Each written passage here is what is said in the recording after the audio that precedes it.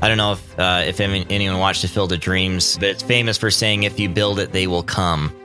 And when it comes to online business, that isn't true. If you create this amazing membership website, they're not just going to come. That's not how it works. That's not how it works even with a local business that builds a shop. Yeah, you might have a couple passersby. That's going to be the same thing with a website. You might get a couple people show up through search engine. You need a way to bring them to your business. And social media is that new way of doing it.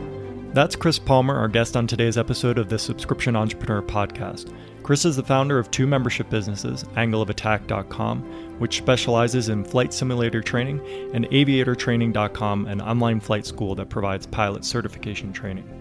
In this episode, Chris shares the hard-won lessons he's learned so far after building two successful membership businesses. We explore topics ranging from the importance of authenticity, strategies for small businesses, social media, and more.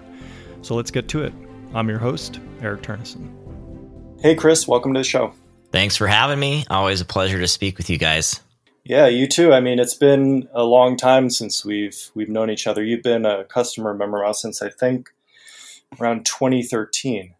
Right. Yeah, that sounds about when I made my transition over to the software, and it was it's hard breaking up with old software, but man, when it gets painful enough, you got to make the transition. So that was a crazy time in my life, but glad to be where I'm at now.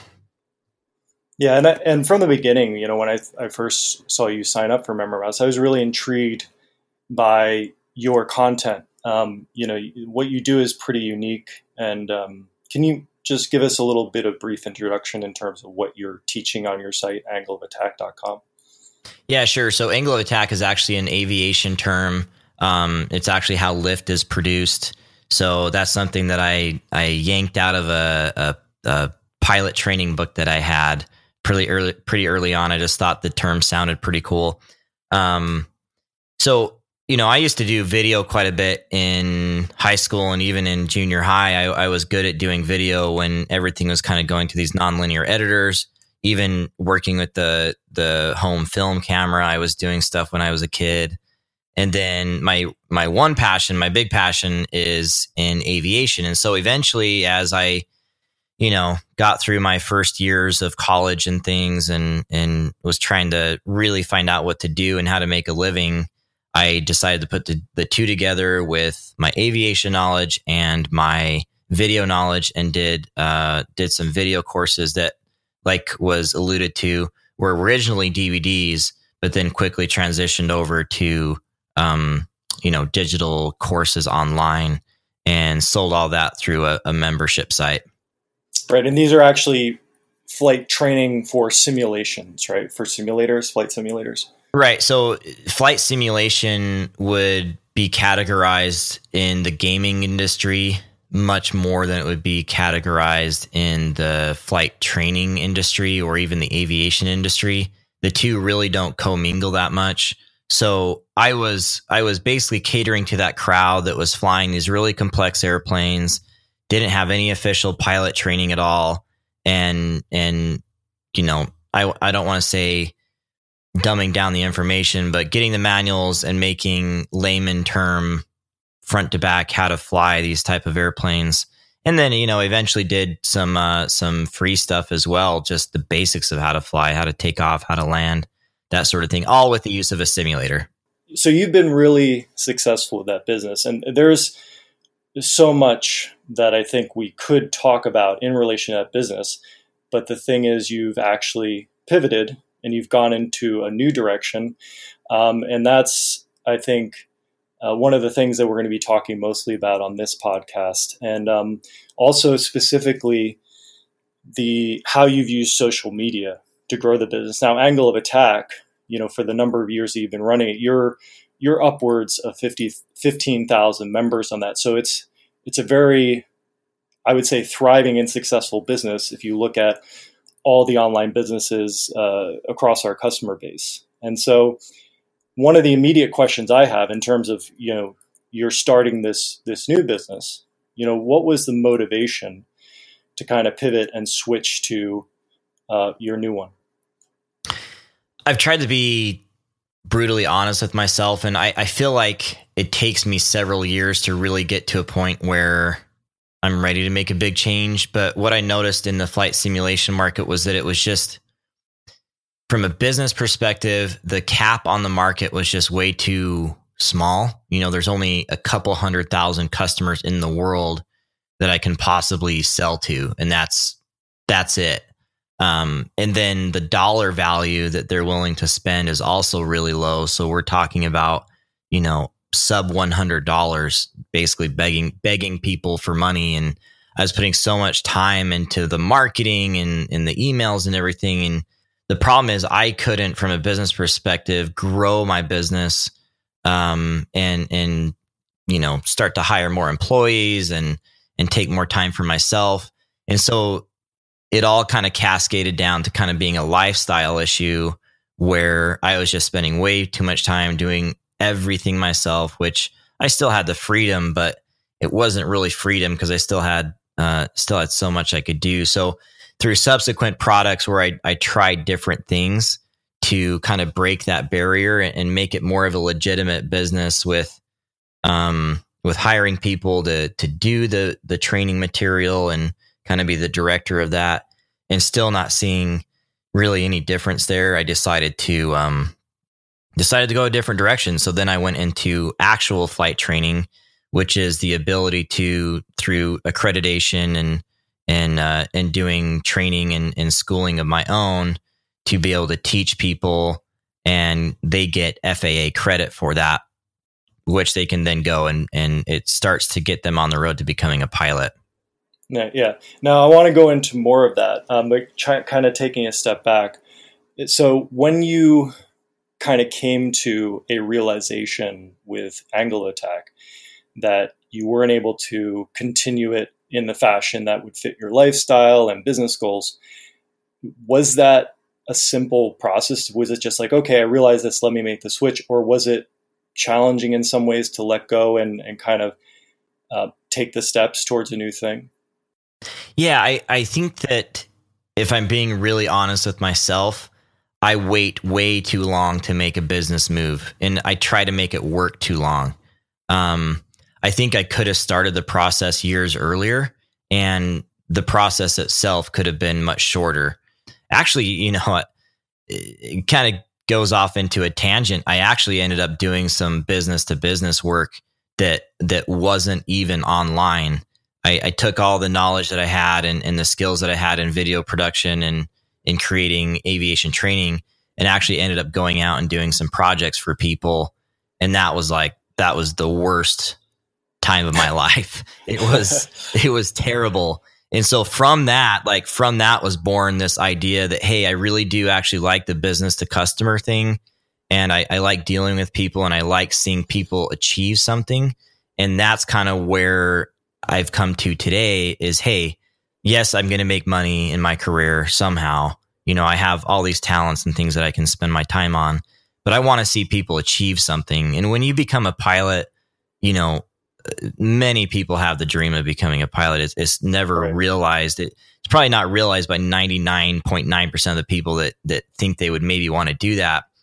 And I just really like, I guess, the altruistic side of that too, seeing people achieve that. So, not only am I still doing online training, it's for real aviation now. I'm doing online ground school, but I'm also teaching people to fly. So I have a flight school here in Alaska, and I get, a few customers here and there, not a ton of people, but I actually get to see people achieve that. And it's exactly where I was supposed to end up, but it took a handful of years to, make mistakes and learn and grow to where now I can, make it happen. Yeah, that's great. I mean, and I hear that story so often. I mean, it's my story too, in a way,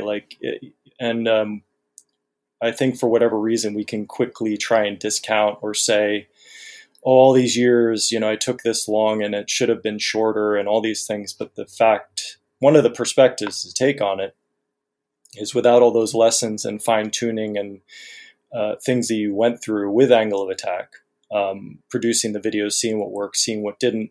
I mean, the new site, aviatortraining.com, you couldn't have done it without those things. Right. And I spooled it up super quick. I know how to do a WordPress site overnight. I know to go out and get like a template instead of try to hire a developer to do all that on my own. I know to plug in MemberMouse right away and how to plug in, the payment options and the checkout options and how all this stuff works behind the scenes to where, turnkey, it took me like a week to set all that up. And then here I am taking payments and then streaming live video. It's a whole different ballgame. That's great. And just a kind of side tangent here with that thought. Sure. In your business too, aviator training, like you talk about 99.9% of the people may not even achieve that goal. There's all these obstacles that come in the way. And it's similar with stuff like MemberMouse, like you just rattled through. Okay, I know instead of putting an obstacle in front of myself that I need to go hire a developer and do all these things, I know just to get a template, right? Instead of doing this thing that takes a lot longer, I know to do this instead. But some of those obstacles, as you know now from the experience, are self-imposed. Like you think and we think that, in order to be successful, we need the latest and the greatest and the best looking. And we look at all these surface level things as being the keys to success. It needs to look right. It needs to have cost me a lot of money. It needs to take a lot of time. But more and more, especially as I talk to people and hear from the people who have been successful, the things when it comes down to it and getting that success is all about taking the steps, whatever steps they are. It doesn't matter. You put one foot in front of the other and start walking, right? Because we have all these ways that we procrastinate, and we kind of disguise these procrastinations and saying, "Oh, well, I need this, and therefore I'm not procrastinating. It's just what I need." And but I don't have the money to do that, so therefore that's the reason I'm not going forward, right? But yeah, it's just a story. It's really interesting because everything you just said, if you hadn't had prefaced that with MemberMouse, or in your case, kind of talking about starting a membership website or doing that online business, all of that could have explained people getting into aviation.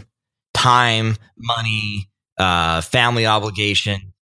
And it's brought on this really interesting role with me because I've learned very quickly that you can convince someone to separate with their time and money. Actually, believe it or not, the money that they spend, there's plenty of money in the world. Like there's a ton of money in the world. Just look at all the yachts that are in Greece, you see, or the Mediterranean. Like there's just tons of money out there. So there's plenty to go around, but convincing people to do the work, either if it's to build a business, online business, or to become a pilot, it takes a lot of work. And it's this tricky business because, hey, actually online business is a lot of fun. Having your own schedule and freedom. I put that in quotes because, you still got to work. There's a lot of work involved, but having your freedom is really valuable. Online business is a lot of fun. Being a pilot is amazing. It's a lot of fun, but hey, it takes a lot of work, and that is the hardest thing to convince people of. Right. And I love the correlation between the two because, like you said, like freedom is in quotes, and tying it back to what you do, flying a plane. It's like, yes, you've chosen to fly a plane, but you can also crash it. Right. Like you're steering it and you get the benefit of that, but you're also steering it. So you can, there's the risk. Mm-hmm. You can't get the quote unquote freedom without the risks that come with it. Right. And just the sheer sweat that comes with putting time into getting it done. And again, it's not just the time. It's like, it's actually, you know what it is? I think it's people being subconsciously afraid of the growth that's going to happen. Yes. And maybe even afraid isn't the word, but it's knowing that by becoming a pilot or by starting an online business, you are going to become a different person, and that freaks people out because maybe they're comfortable with what they have now. Yeah, and it's also the goal, so it's this weird right kind of catch-22 situation. Now, since there are corollaries here, can you talk a little bit about how you handle that specifically in your business? How are you approaching through your marketing, through your conversations with people, and handling the concerns that they may have? Maybe they're not the right, maybe they can't do it, and taking them from the starting point where they're landing on your site to purchasing your online training to then, maybe going into a live ground school with you. Yeah. So unfortunately, it's a bit of a complicated process because there is so much to learn when it comes to aviation, so many steps. And so I find that the teaching of the ground school and the teaching of the knowledge, the aircraft systems, airspace, weather, all those things are actually, they pale in comparison to just being able to teach people the path to get to where they need to go. Because when someone approaches even the idea of becoming a pilot, they have no idea how to even go up to an airport and start to ask. And I think a lot of people don't do it because it's intimidating and they're scared of sounding stupid or whatever it is. And so all of my marketing answers to those issues. It says, okay, what are the steps that it takes to even get to the point where you get started? And I find that so many of my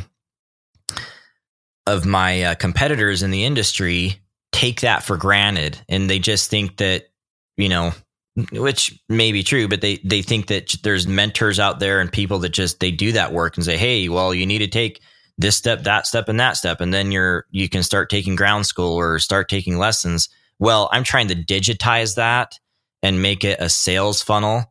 So for example, if you go to aviatortraining.com, the first thing that pops up is the private pilot action plan. It's the 5 steps you need to take before you take your first flight lesson. It's a very short PDF that I just worked super hard on. I created it in like 3 days. It looks really nice. I did it on a template. I happen to be decent at photography as well. I'd say I'm like on the border between amateur and professional. So the imagery in it is really good. But it's 5 actual things, challenges for people that they have to even just know exist to get to the next step and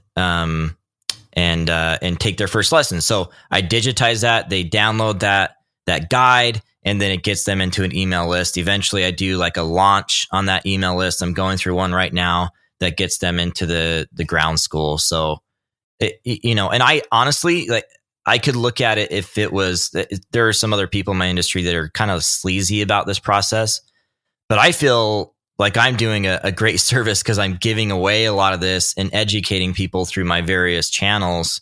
And then it's like, hey, if you want to take ground school with me, here it is. Here's what we do. And then I offer a ton of great value there as well.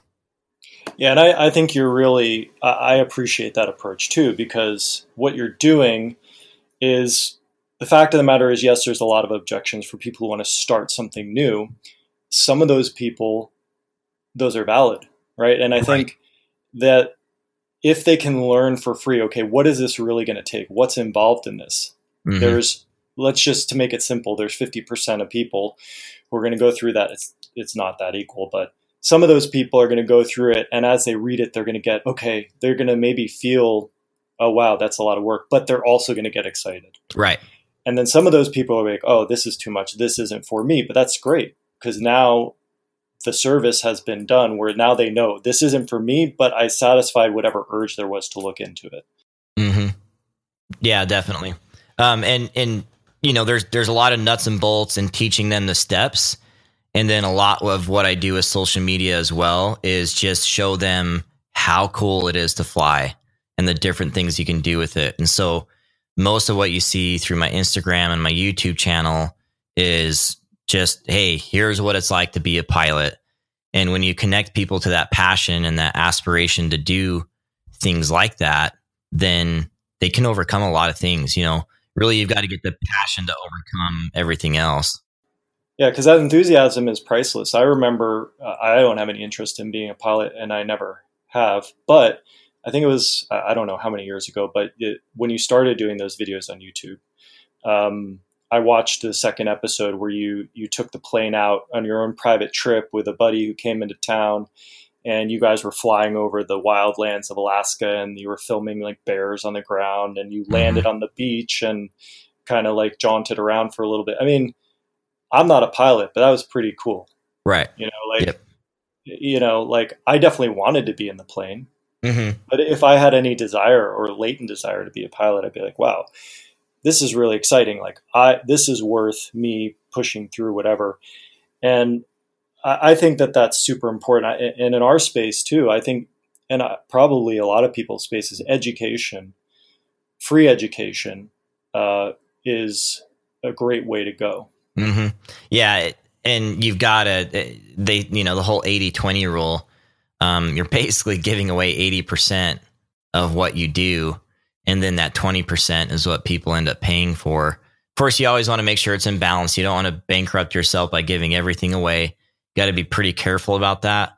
But, there's got to be, if you build up that passion for something, and there are many, many different things, and you also know a whole lot about the subject, boom, there's your key to your online business. That's it. Because there's going to be a market there somewhere. Exactly. And I would say, as far as giving away stuff for free, for people who, I think people have never done that before, I would say typically would be concerned about that, and they would have objections to it. And yes, there is a line where you don't want to cross it. But in general, I think that line is a lot higher than people think it is. It really is. I spend, again, at least 80% of my time is spent just doing free content. I have a YouTube show you were kind of talking about. It's like a vlog of flying adventures. It's called the Angle of Attack Show. I do a podcast as well that is definitely more on the educational side, but I get people that come in and do interviews. For example, this last week, one of my best interviews ever, I interviewed a World War II triple ace that flew the P-51 and literally, like, at the age of 23 was shooting down Nazis over Europe. It's crazy to think about. He's 96 years old, got on this video interview.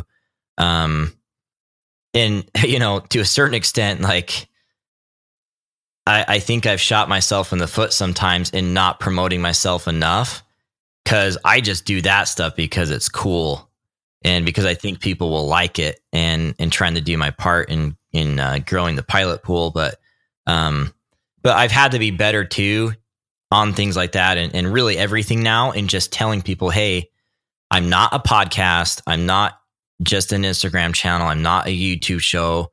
I am a company that sells an online ground school, and these are just some of the cool things that I do behind the scenes. So I think people have to be careful with that too. That's definitely one of my faults, is I don't promote what I do, what I actually do, enough. Yeah, so let's talk about that, because I think that dovetails into your focus on social media, right? So what is your approach there, your high-level approach with social media? Honestly, it's just to show the passion side of the business. I will share certain things through stories on Instagram, and really it gives me notoriety in the community. I mean, Instagram is probably my number one most successful source. I started Instagram about 2 years ago, and I'm at 17,000 followers now. All organic. So those are all people that potentially will interact with what I do. And the way it's set up, unlike Facebook, is people actually do see your stuff, or Twitter, people actually do see your stuff. Whereas Facebook chooses what people see now. And for the most part, they're actually requiring you to pay to have your stuff seen by even your own followers. And Twitter is the same way. So Instagram, when you post something, it goes in someone's feed in chronological order, and they will see it. And then, I don't know, it's really simple. It's not complicated videos. I do these 1-minute videos of just me instructing other student pilots, and they have been wildly successful. I post a lot of photos on there of just adventures that I get to do and places I go, promoting aviation.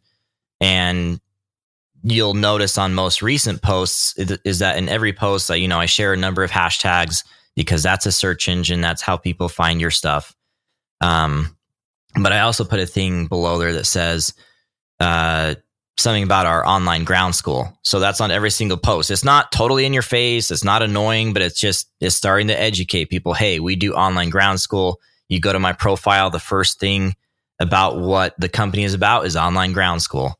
So those things, I think they should be subtle. At least that's how I feel personally about it. Maybe it's not the most wise business decision, but I think they should be subtle so people still understand that's what you do while, not being totally in your face all the time. Ground school, ground school, ground school. Because then it's not going to be attractive to people to go to your Instagram page and just see ground school every other post. That doesn't do anything for people. You might achieve a certain amount of success, but it's not going to be that organic, passion-driven success where people are, just raving fans of what they see you do. I agree with you. I prefer that approach as well. Now, as far as future-proofing, do you have any concerns with Instagram? Because you mentioned Facebook and Twitter both have this scheme where they charge to have you put it in front of your subscribers. Now, do you think one day that might happen with Instagram? I think it absolutely could. It's happened with every single platform so far. Instagram is owned by Facebook, so we never know how those platforms are going to evolve. But what matters is that I'm playing in that market now. I don't know what the next thing is going to be, but I'm also not putting all my eggs in one basket. I have a handful of friends right now that are doing pretty well, making a living on YouTube, even within our aviation niche. And I just do not trust what Google is going to do with YouTube. I think YouTube is on the brink of offending a lot of creators. I think people would jump ship pretty quick if something else came along that worked well. And so I don't want to put all my eggs in one basket. And it's also a challenge because I feel like I also, in some ways, can't be consistent in any one platform. But the one platform I am most consistent with and the one that's easiest to produce for is Instagram. And then those things can, cascade down to the others. For example, if I share a photo on Instagram, it also gets shared on Facebook and Twitter. And so whatever's happening there, if people see it, then they can start to like and share it. But, I haven't had a lot of success on YouTube, believe it or not. It's really interesting to see how little the algorithms are picking up on what I'm doing, even though I think it's amazing, amazing content. I'm putting so much effort into that and not getting enough reward. Whereas I put in a little bit of effort to Instagram and I get a big reward. So it doesn't mean I still don't play in YouTube. I do. But it's like a financial profile. I'm diversifying so that if in the future something does get pulled out from underneath me, it's not the end of the world. Because honestly, right now, I feel like YouTube, which I had 20,000 subscribers from the previous flight simulation stuff, I feel like my YouTube has been pulled out from underneath me because even though I'm at 26,000 followers there now, when I post a video, it's hard to get over a couple thousand views on my videos. I have no explanation for it. So, just diversification is really important along the platforms. Right. And I think also a certain amount of realism, sounds like, because, to some people, just reaching 26,000 subscribers on a YouTube channel would be success, right? That's not an insignificant amount of people. But it sounds like you're willing to be pragmatic about the whole thing. You're looking at, okay, here are all the things that I'm doing. Here's what's working. Here's what's not. It doesn't matter that this number is here. If I'm not getting the results, then I need to focus my attention in the things that are giving me the results. Yeah, and those platforms like Twitter, I think Twitter is just a completely dead platform. It never worked for me business-wise anyway, and I was pretty active on it.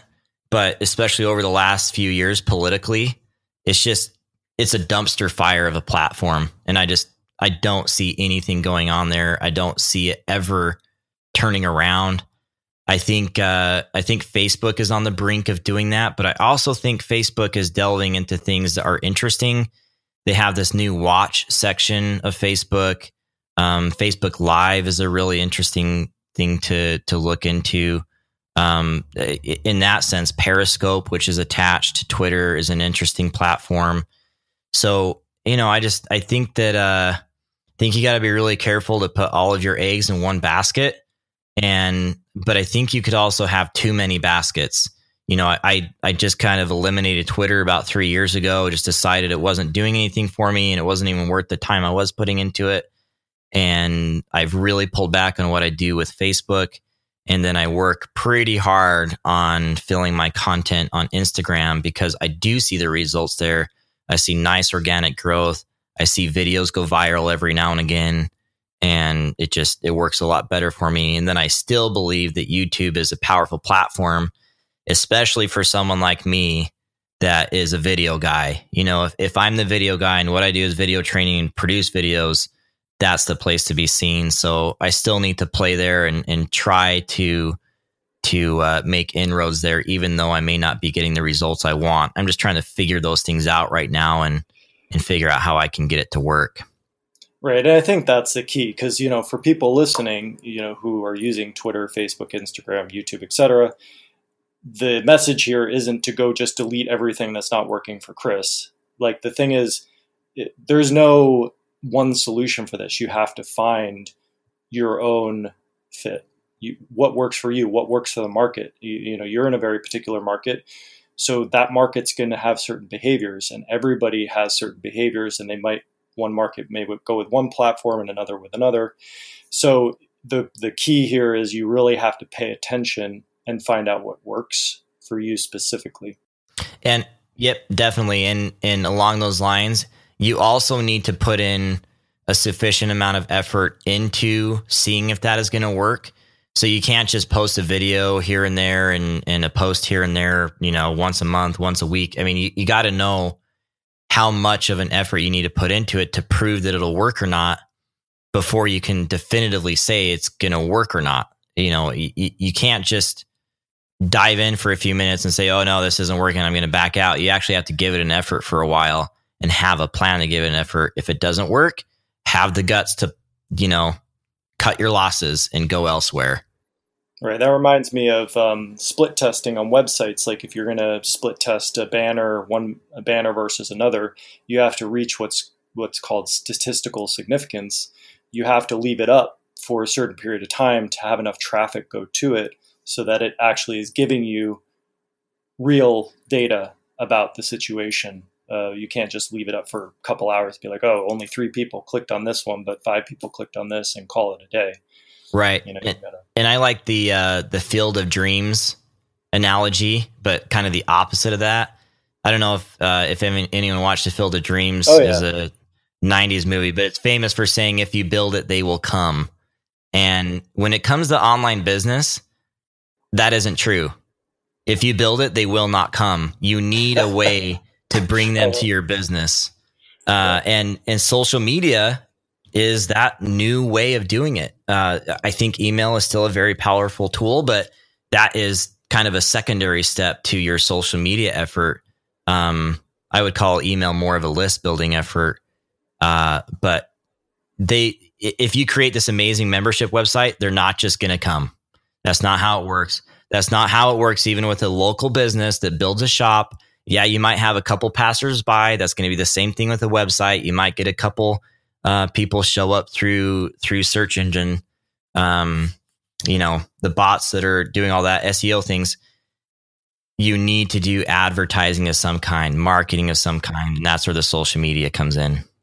But I hear something else in the story there too, because we've talked a lot about these tools, but also another big thing that you're operating on is, why are you using those tools? What are you using those tools to accomplish? Which I think when people are just getting started, they're trying, it's like those first time flyers. They're like, they don't know what the first step is. So they don't feel like they can go to the airport and ask, hey, how do I fly one of those things? Right. And it's the same with starting a business. People don't know what the first question is, so they'll often see someone that they think is successful and copy. But the market in the internet in general is just saturated with just so much, let's just say, inauthenticity. People who are doing something for the sake of doing it. The people who are real and have a story to tell and are being authentic, I think, do become successful. It doesn't mean that it doesn't take work. And I think this is getting back to the future proofing. I think this is also important key, because what you're doing, you may be using those 4 platforms right now, but what you're really doing is building your personal brand, right? So no matter what platforms change in the future, you're still going to be Chris Palmer. You're still going to have aviator training, and you'll just switch to the biggest thing of the day, when it happens. And I'm even careful there. I did this. This is a pretty cool thing for people to do. It's actually kind of fun, and you learn a lot about yourself. But it's called the Strengths Finder. You go through, you take this test. There's a companion book that goes along with it, and you find your 5 strengths. And one of my strengths is futuristic. So I'm definitely lean on the side of futuristic. I'm an early adopter of technology. I buy the newest iPhone usually. I actually didn't buy it this last cycle, but will be getting it next week. So I'm an early adopter of technology, but I also, when it comes to social media, I hold back a little bit. I see how it works and what it's going to do. And if I feel like it has the right things that I could take advantage of, then I will go just full in really quick. And that's what ended up happening with Instagram.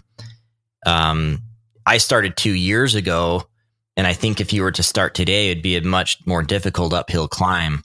But when I saw what it was doing for my business and what it could do, I went full speed ahead. I bought a nice camera to really get the best out of it, and went that way. So, like, for example, Instagram recently announced their IGTV, which some people were saying might be a YouTube killer. But when I saw it and looked at its features, even though it was intrinsically connected to Instagram, I decided it wasn't for me because it only had vertical video and just didn't present the videos in a very good way.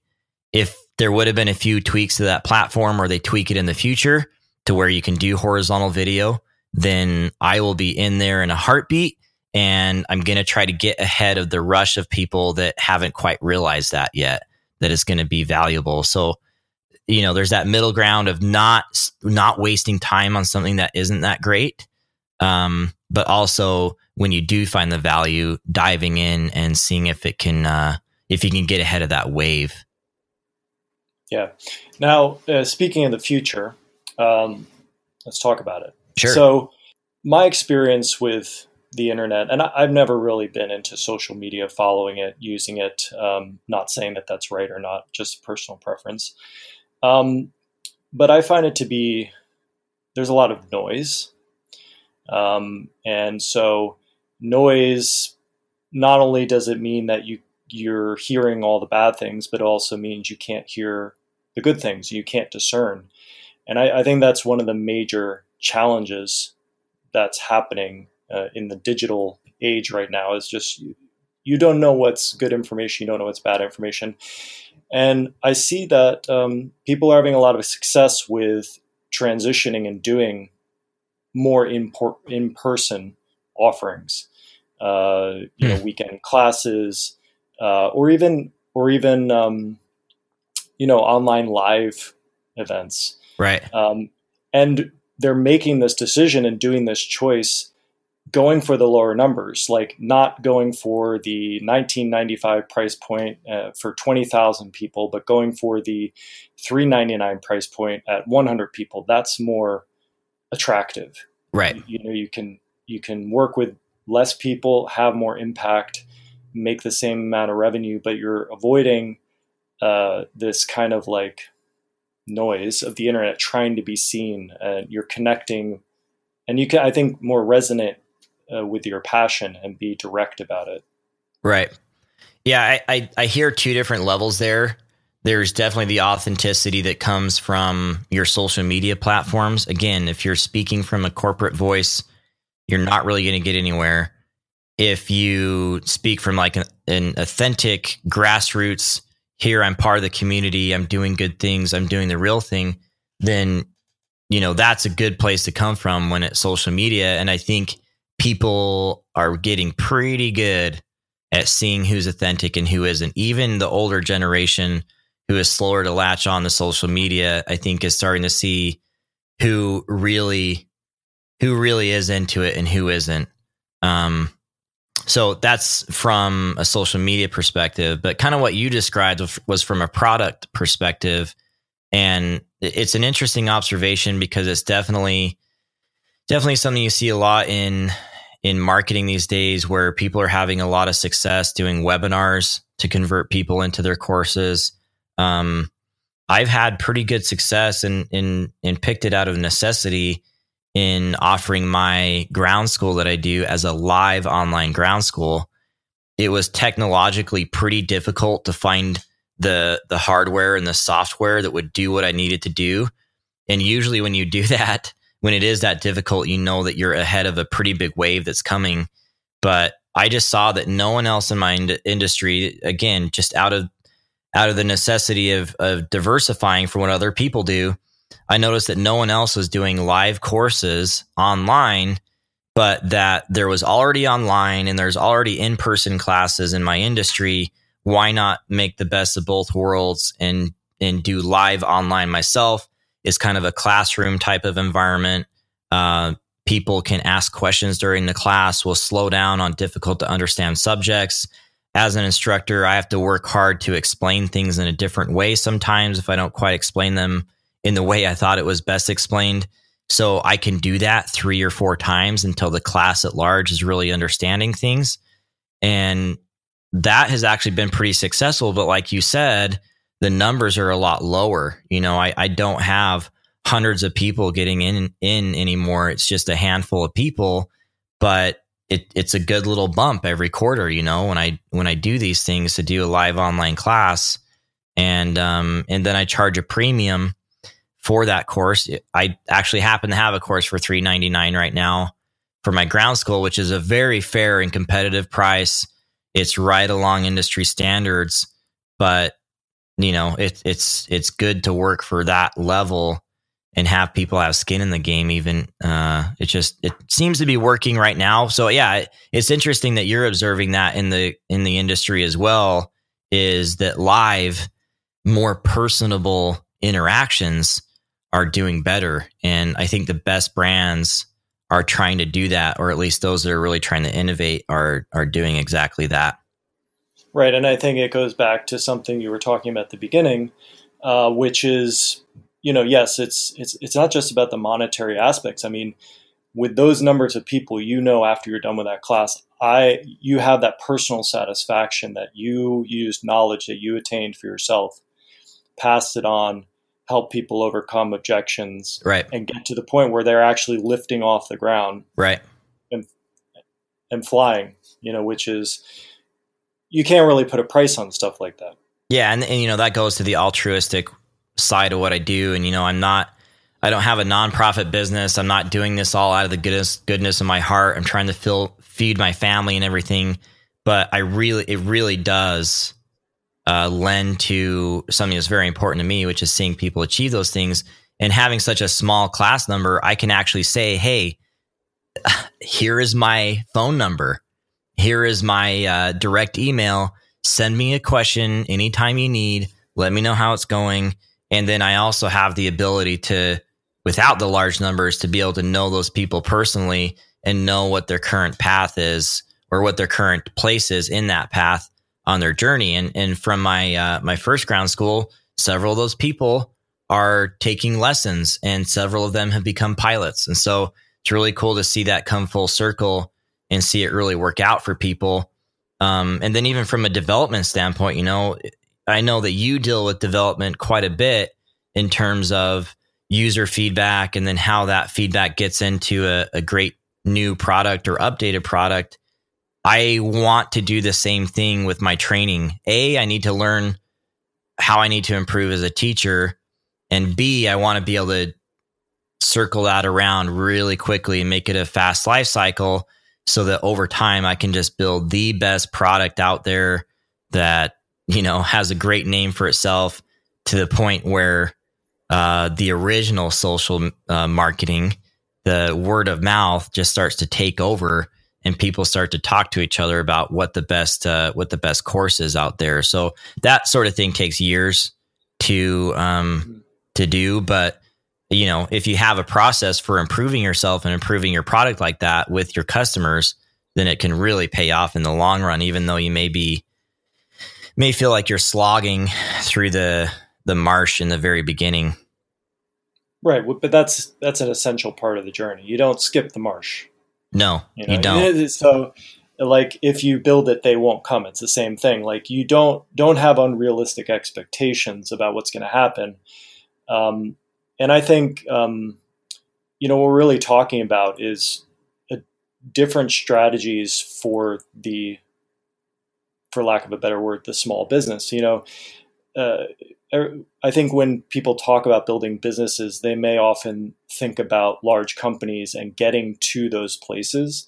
But the way that those companies operate, the way that all different size companies operate, are completely distinct to those levels and their size that they are. And when you're dealing with a team, 5 to 10 people, the strategies that we use and the way that we approach the business, we have a lot of benefits. And one of those benefits is that we can have and maintain a personal communication with the customer and respond to that and incorporate in the product, which is also an expectation of the market for dealing with companies of that size. If I'm dealing with Google, I basically go in with the expectation that they don't care about anything I say, and they're not going to respond to what I need. Right.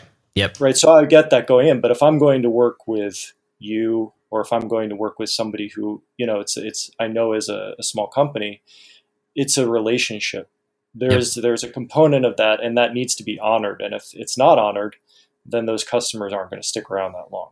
And there's an unwritten law now, and you see it in how Generation X and the millennials are treating the economy now, is we don't choose the biggest and best or the cheapest anymore. We choose the one that means the most to us, all the way down to the underwear that we wear. Everything we do now, if there's some sort of value proposition behind it beyond just the quality of the product, we're buying into that more and more and more. And so to teach people about that value that you have, that personable value, you've got to be authentic. And I mean, like, true authenticity. I'm just not talking about, acting like you're authentic and doing all these amazing things. People can smell from a mile away. Right. Yeah. They are very in tune now, and they can tell what is fake and what is real. And even showing the bad side of maybe not necessarily your business, but maybe the downside of becoming a pilot every now and again with, not being able to eat when you're in the air, or you can't exactly pull over into a rest stop. So there's plenty of cool side to that side of the equation. And again, I think the new economy is a personal economy, and more people are moving away from the big businesses to pick those companies that align with their values. Right. And it's exciting, I think, because there's so much opportunity there. Like you were saying earlier, there's so much to go around. And, talking about, in order to teach value, what do you need to do in order to teach value? Nothing. You don't need to study anything. Just bring value. That's it. You have to learn what your value is to offer, and then just bring it to the table. And I also see this as a major sticking point for people starting. There are some very talented people I know who don't think that they're ready, because they're constantly trying to do a personal feedback loop of how to improve. And so it's like, oh, but I can make it this better this way and this way. And when I get it to that point or that version, then I'll put it out there. Right. But the fact of the matter is, that's a very lonely journey, and it's never going to, you're never going to release anything to give people the opportunity to engage with you. And B, the whole beauty of putting something out there is that it becomes a collaborative effort between you and what you bring to the table and the people who want to consume it. Right. Because if you just want to make something for yourself, then that's not business. Right. Exactly. You know, when I went through that transition with flight simulation and what I'm doing now at the ground school, I said that I worked business to business with some companies. And the reason why it was like the worst time I've ever had in my career is because the people I was working with just did not understand that middle ground of like quality versus getting things out there and having this feedback loop, and just wanted absolute perfection the whole time. And it got absolutely nowhere. It was soul crushing. It was like visually and aesthetically, it was the best work I've ever done. You know, I had 3D designers, I had CAD artists, I had motion graphic designers, I had video editors. At one time I had a team of like 20 people, but it was the most soul crushing work I've ever done. And there wasn't any personable aspect of that training at all. And I can't see people actually enjoying it. You know what I mean? Yeah. It was all so corporate and so perfect. It wasn't really going anywhere. So I just wanted to share that little tidbit as well, that, you know, I've seen that end of it too, and would much rather put myself out there. So kind of coming full circle, when I ended up going back business to customer to do this ground school stuff again, I had like this interesting level of personal PTSD in a way. And I hate to use that term because people have real PTSD, but I had like this emotional barrier to where before I was very willing and able to just create something and release it and not worry about what people said. Just know that I had to like move on to the next thing. But now I found myself being really reserved, like not wanting to release something, wanting it to look really good, because that's what that corporation did to me. It's like, man, you got to write this script for the 20th time again because it has to be perfect. And we can't believe that you can't write well and blah, blah, blah. Anyway, I could go into so many sob stories, but I realized that the only way I was going to make it happen again is if I just did it. And so I like created the email campaigns. I created the website. I said I was going to do it all live, and I had like just deadlines, like my own deadlines that I put into it. And I said, okay, it's going to release on this date. The ground school dates are going to be on this date. And then I would spend all day creating the content, maybe 2 days, creating the content for that one lesson, and then have that lesson done because I recorded it live. Like I had to be there live with the class to present it. And then I had to immediately roll over into the next one. And so it was kind of a nice way of retraining myself that you just got to create stuff and put it out there, see how it does, get the feedback, and improve the next time. So now here I am the next time. I'm going to be improving that process, making it even better, but it's not going to be exactly how I want it. I'm going to have to do it again and again and again. It probably won't ever be how I want it. So that's just the way it is. And if people can buy into that mentality and find a middle ground, you know, don't put complete crap out there, put some effort into it, find some middle ground, and then, you know, put it out there, because the most valuable asset is getting that feedback and improving it for the next time. So that's just the way it goes. And I think that's where the feeling of it not being perfect comes from. You know, we can sometimes think that, oh, it could be better. It could be better is an obstacle, but really that's the fact that we've already learned from what we just went through, and we're going to apply that the next time. But it doesn't mean it's not valuable to the audience. Right. Exactly. You know, last week we talked to another customer who went through a transition as well. He was running a very successful website, selling art training, kind of doing the information product model. And he kind of got to a point with the business where he wasn't enthusiastic about it anymore. But he ended up switching his entire business model, launching a new site, higher price points, more kind of one-on-one training, art training with students. And he it was a very personal transformation that had to happen. He had to do a lot of soul searching, but the result of that was he had 1,600% growth, like almost immediately. But one of the things that really stood out to me about that was I went to his site and I was like, wow, like I'm so surprised that you got 1,600% growth, because this looks like an out of the box WordPress theme, like nothing was done here. And he's like, yeah, like this is the worst thing that I've ever put out visually, but it's had the best results. That's crazy. Because what it tells me is that this isn't what people care about nowadays, right? What they want is the value, and it doesn't matter what package it comes in. People are so used to having marketing shoved down their throat that it's not trustworthy anymore. Right. Right. So I always like to reiterate that, because I see it as a sticking point for people getting started. Like they feel like they need to dress. It's like the dress code. They need to follow the trend of the popular kids. Mm-hmm. All the popular kids are wearing this, so let me wear that and I'll be popular too. And it's like, no, just be yourself. Wear what you want to wear. And there's plenty of people out there who will resonate with that.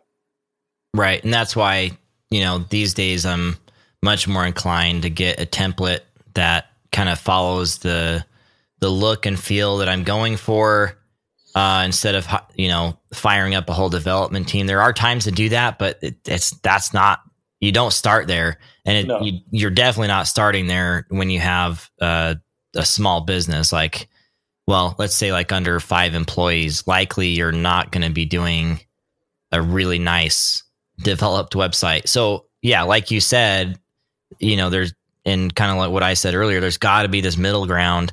I'm so much of a visual learner, and I really like video and photo and beautiful things that I have a really hard time not having at least look a little bit good.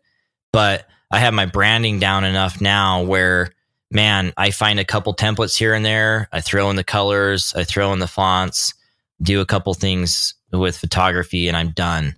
I don't want to spend a lot of time doing that, because A, time is finite. I need to be spending it on the product. B, I've got to be spending it on marketing, and then, the rest of the alphabet for all the other things that I have to do as a small business owner. Right. See change. It's going to change anyway. Yep. Based on feedback. So cool. Well, I have one final question for you. Sure. And that is, if you were going to do things over again, what would you do differently? Well, hindsight is always 20/20. Of course. I would be faster to act on those things that I believed in, and I would spend more time and effort educating myself and make sure that I'm on the right path of growth there. I think also one thing I've been thinking about the last several months, as I even look at where I'm at now in my business, is I need to have some sort of exit strategy. And I may or may not exit, but I need to know that the business needs to be doing this well by this date, or I need to be making a change, because what's happening, and everyone makes these sacrifices in their personal life, but what's happening is just year after year, if I'm not getting after it and like following my heart, kind of, in other words, just being complacent, then like things aren't progressing, and I'm growing a family, and I'm doing all these things that require my income to grow, but then my business is just staying the same. So I think I need to be more, A, I don't want to be reactionary. B, the opposite of that, I need to plan more and stick to that plan and just create a lot of great stuff, constantly create. And then C, have some sort of plan that, hey, if this doesn't pan out, I need to do something different. And that's what got me into the trouble with the original flight simulation business. I definitely think I had already kind of learned that lesson by the time I did the business to business or the corporate work. Just very quickly, I realized it wasn't for me, but I met my obligations and then got out of it, and then, learned what I really wanted to do where I am now. And I'm making micro adjustments there now. It's not perfect, but I'm making adjustments to make sure it works. So I think overall, just make sure that you have a plan that is laid out and solid. Stick to it. And if it's not quite panning out, be really honest with yourself and then be willing to change and pivot, because some of the best businesses ever, some of the most successful businesses ever happen because of a pivot, not because of anything else. Like the one example I'll bring up, I really like hearing other successful business stories. And that kind of goes to what I said about education. Make sure you educate yourself on a bunch of different subjects. Lots of great podcasts out there, lots of great tools. So Little Caesars, okay? Little Caesars is struggling against the big pizza companies like Pizza Hut and Domino's in the 90s. They're just not working out well. They get into the early 2000s, and what does Pizza Hut do? They simplify their entire business model and they focus on the $5 large pizzas. And it completely changed their business, totally changed everything. And now the other guys are trying to catch up. I think that's a good example of a pivot rather than just not reacting to the market. But they didn't change much, they just did a pivot. And so you got to be willing to pivot in your business, like I have, not showing myself as a Little Caesars at all, but just be willing to do that, because you may find exactly what you were meant to find. Take the time. I'll say it this way. Take the time to disconnect yourself from your business. I mean, really, take a sabbatical, go away for a few weeks and let your head clear out and think about your business in that space. And that's where you'll find those pivots, even the micro pivots you need to make in the current model you have. And that's how things are done. Yeah, it's all, and I think to pivot, you need to listen. Like you said, clear your head, walk away, get some clarity, and then take action. I think the first thing you started with, what you would change, doing things more quickly. I think maybe, is that synonymous with questioning yourself? Like questioning yourself Definitely. Too much? Yeah. When you hear what the direction is, even if you don't understand it, go with it, follow it. Right. And that's the pivot. At least follow it and start to build a plan and see how that plan would work. And I do that quite a bit, and I waste a lot of time doing that, but that's where my best ideas come from. And that's also where a lot of ideas go to die. It's just the way it is. If I'm up late at night and I can't get sleep because I have all these ideas going through my head, I just write it down in the default notes app on my iPhone. And then I look at them later and say, oh, that was a great idea. That wasn't really going to work. Or how does that fit into what I'm currently doing? So just, follow that rabbit down the hole, see where it goes. If it pans out, it doesn't. If it does, it could be a completely new business model or just a pivot to create a new revenue stream or something. Yep. That's great advice. Well, this has been great talking with you. A lot of great information. Of course, always good to catch up with you and hear how you're doing.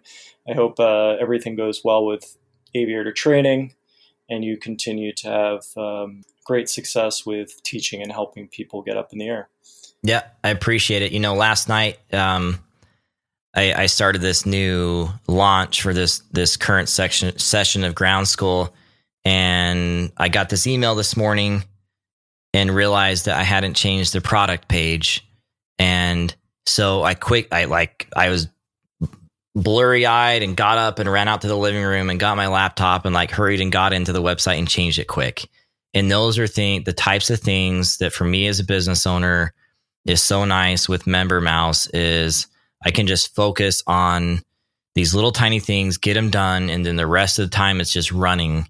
And so we ended here, my main goal and my main purpose in my business is to be the leader, the thought leader, to come up with those ideas, to create those ideas, while in the background, I just have this machine running and taking care of everything.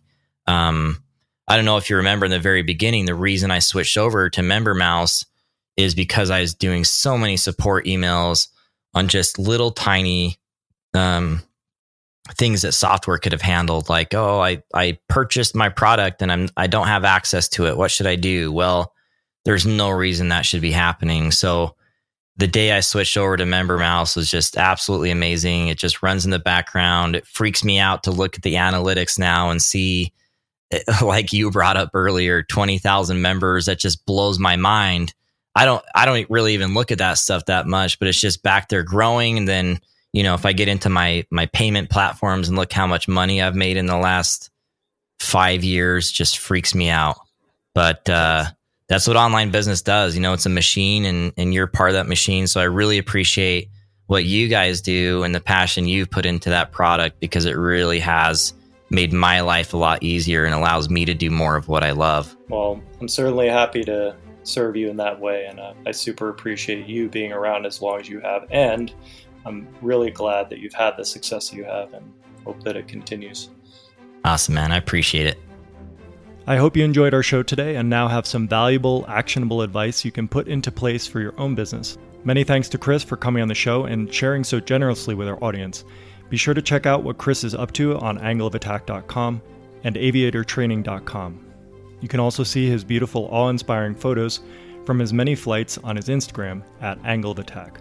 You can get the show notes from today's episode at subscriptionentrepreneur.com/107. If you're interested in hearing more interviews with entrepreneurs and learn their strategies for success, please subscribe to the show. In the next episode, we'll be talking with Ali Jafarian, a developer with over 10 years of experience building WordPress membership sites. He shares tips and strategies that everyone who's thinking of building a membership site should know. So hope to see you there.